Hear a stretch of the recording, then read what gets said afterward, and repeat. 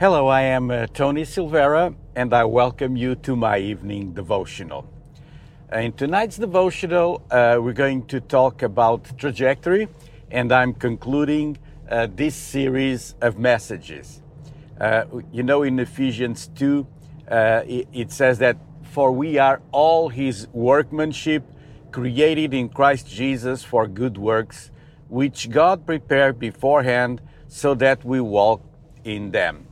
So God prepared beforehand a trajectory, and we need to be sensitive to the Holy Spirit so we'll follow the path or the plan, as some people call it, the plan for your life.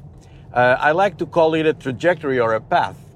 And I gave you this week the example that when the space shuttle is sent to outer space, there's a monitoring station that kind of controls or gives clues to the astronauts about the trajectory of the craft, of that spaceship. So the monitoring station will know the line between the departure point and the arrival or the intended point.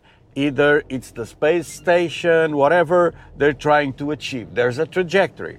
And so trajectory changes and has to be corrected. The Latin word trajectory is defined in the dictionary as a path, a progression, or a line of development.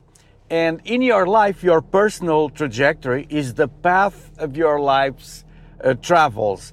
There's defining moments in one's life. And in your life, my life, we have defining moments that change the trajectory.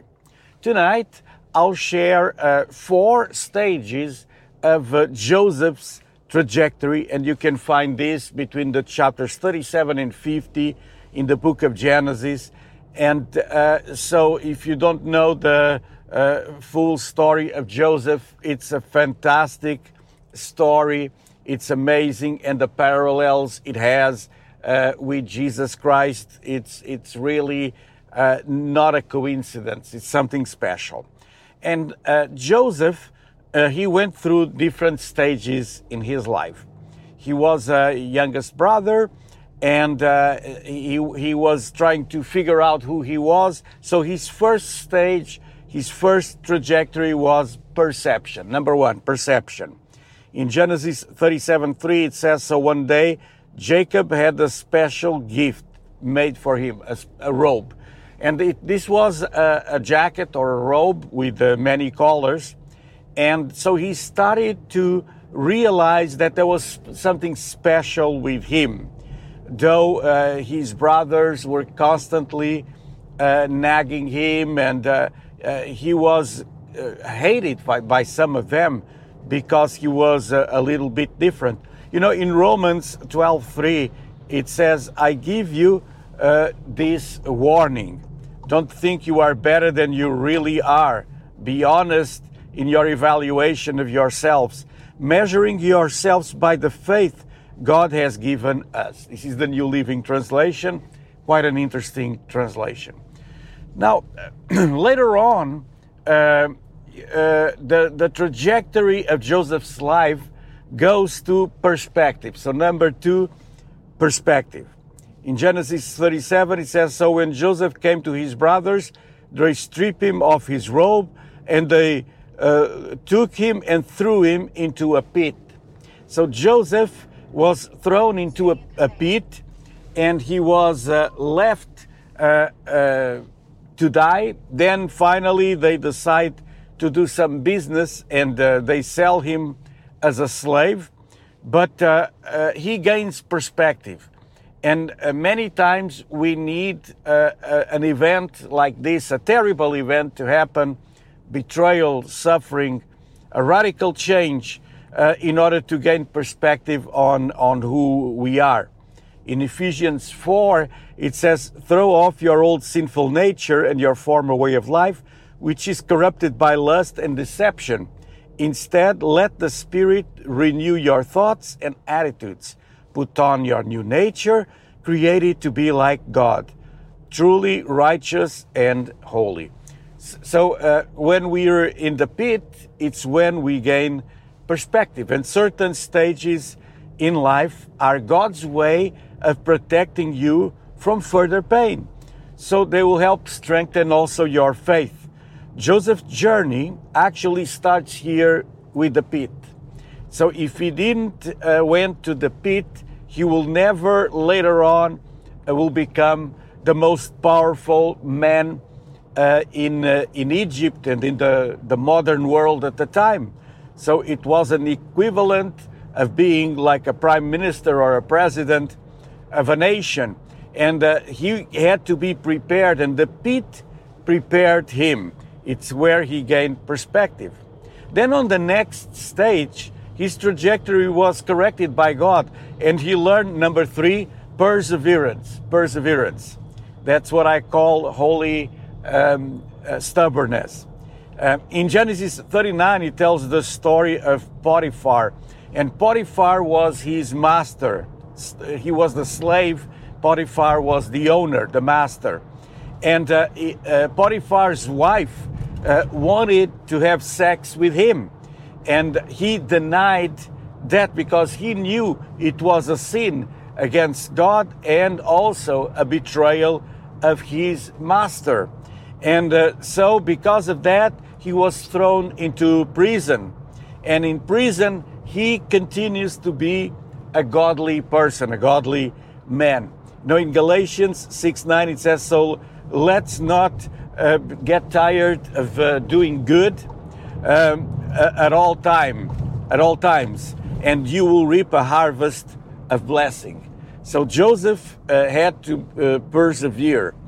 And finally, the 4th stage of his life, where his trajectory is finally aligning with the final plan of God for his life, number 4 is purpose.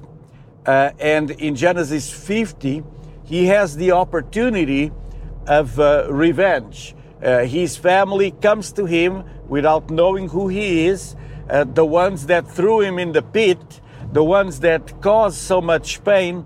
But now he has purpose, and he realized, I had to go through all this to arrive to where I'm supposed to be. He exercised forgiveness, and so he tells the family, you intended to harm me, but God intended all for good. So he gets purpose, and he understands that he had to go through this terrible experience in order to be at the center of God's will. So purpose is important.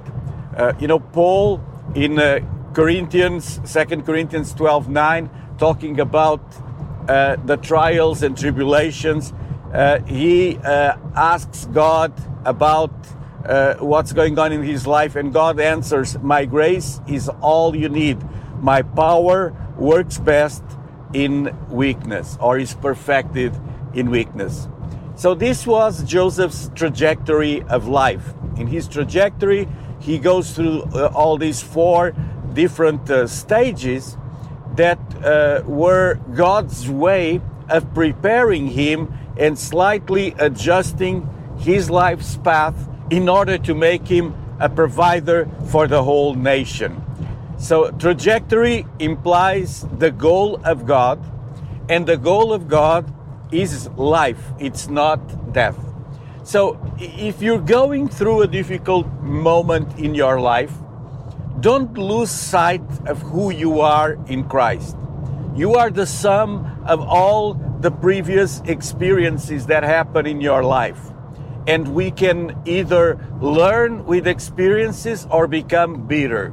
So if you become bitter, you can also lose perspective for the next stage in life.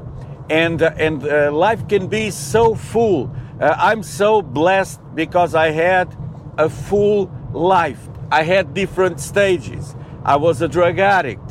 I struggled with my own life. Then I found myself in Christ. Then He corrected.